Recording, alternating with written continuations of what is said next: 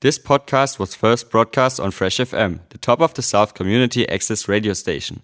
For more information on Fresh FM, as well as links to other great local podcasts, go on our website freshfm.net or download the accessmedia.nz app. Kia ora, friends. I'm Joanna Santa Barbara of Motueka, bringing you an eco postcard. Each week, I send you a small snapshot of a few things going on in our world concerning the health of our beautiful planet. Sometimes it's good news and sometimes it's bad. So let's see what we have today.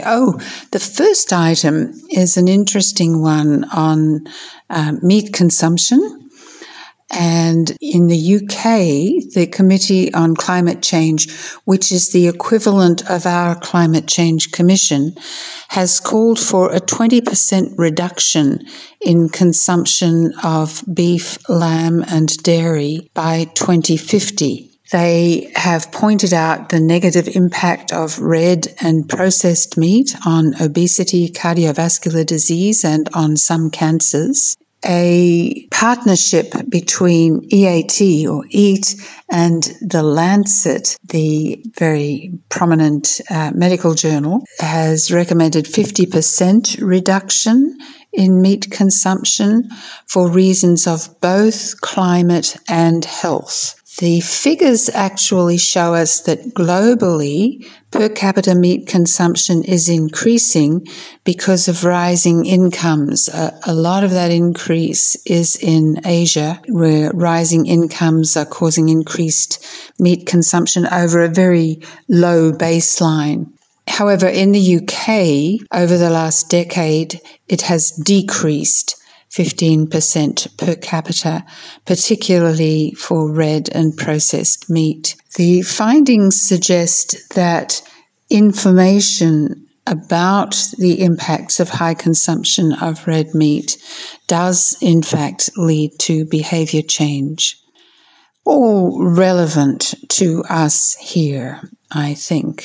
So the next item has to do with how much green space is available to children as they're developing, and the very interesting finding that children develop better, particularly their brain and nervous system development and intellectual development, when they have more green space available. One can think of lots of reasons for this, but a prominent reason is that it's partly due to distance of children from car traffic.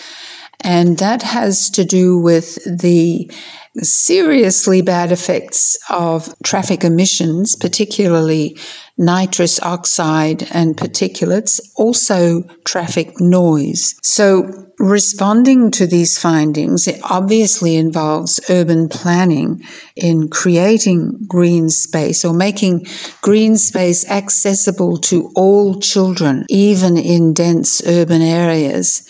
But even more, it has to do with ending internal combustion engine vehicles and changing to electrified public transport and bikes to protect children from the ill effects of traffic emissions.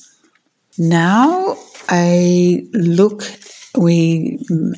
go from some findings which have been European findings to the US, and here a little insight into corporate dynamics in the era of accelerated action on climate. You may know that President Biden has introduced legislation to cut emissions and to make pretty significant cuts. And you will perhaps not be surprised to know that this is being fiercely resisted by some major corporations, as well as being supported by many others. And interestingly, some of the resistors have, in their public face, told the public that they're very concerned about the climate and they're very committed to the transition to renewable energy. But behind closed doors, these same corporations are funding industry groups that are fighting tooth and nail against a bill that would actually make real changes. Pay attention to the list of the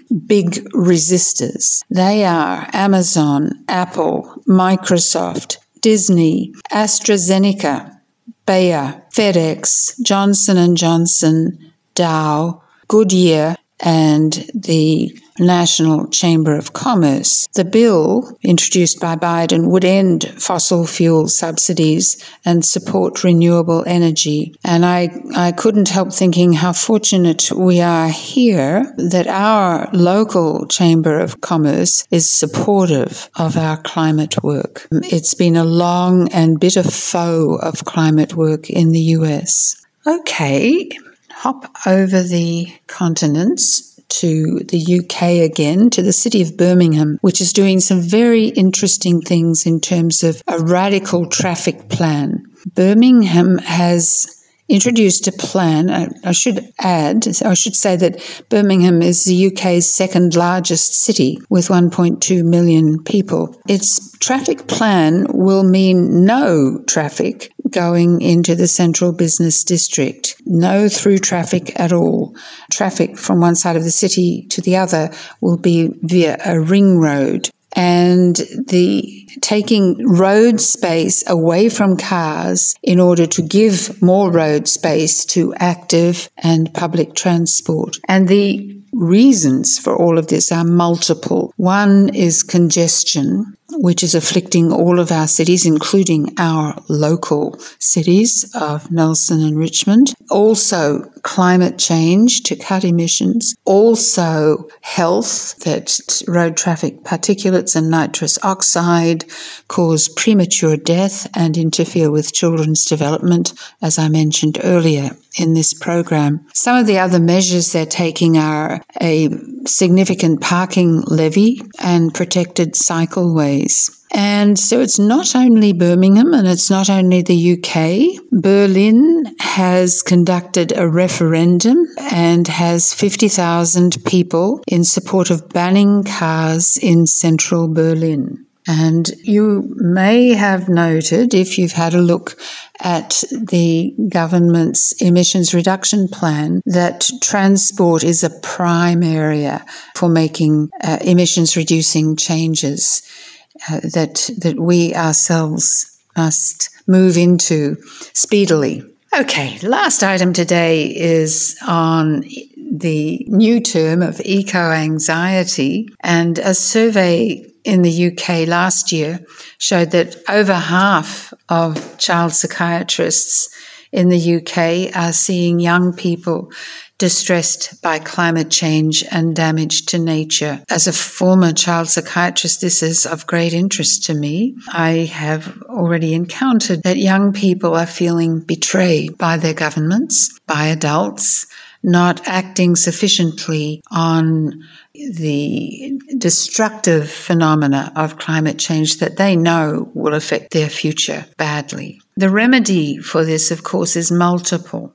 And perhaps the very first is that adults and the institutions that we create need to be acting visibly and far more urgently on climate and biodiversity, that young people need education in climate science and the remedies to climate damage, and that kids need opportunities to connect with nature and to join groups that are acting on the issue. That's enough for today. I'm Joanna Santa Barbara, and this has been an Eco Postcard. Eco Postcards airs Monday afternoons 3:30 p.m. and Saturday mornings 9:50 a.m. Till next week, bye for now. Thanks to New Zealand On Air for making this podcast available by funding the Access Media project. Other great podcasts from Fresh FM are available through the accessmedia.nz app or our website freshfm.net.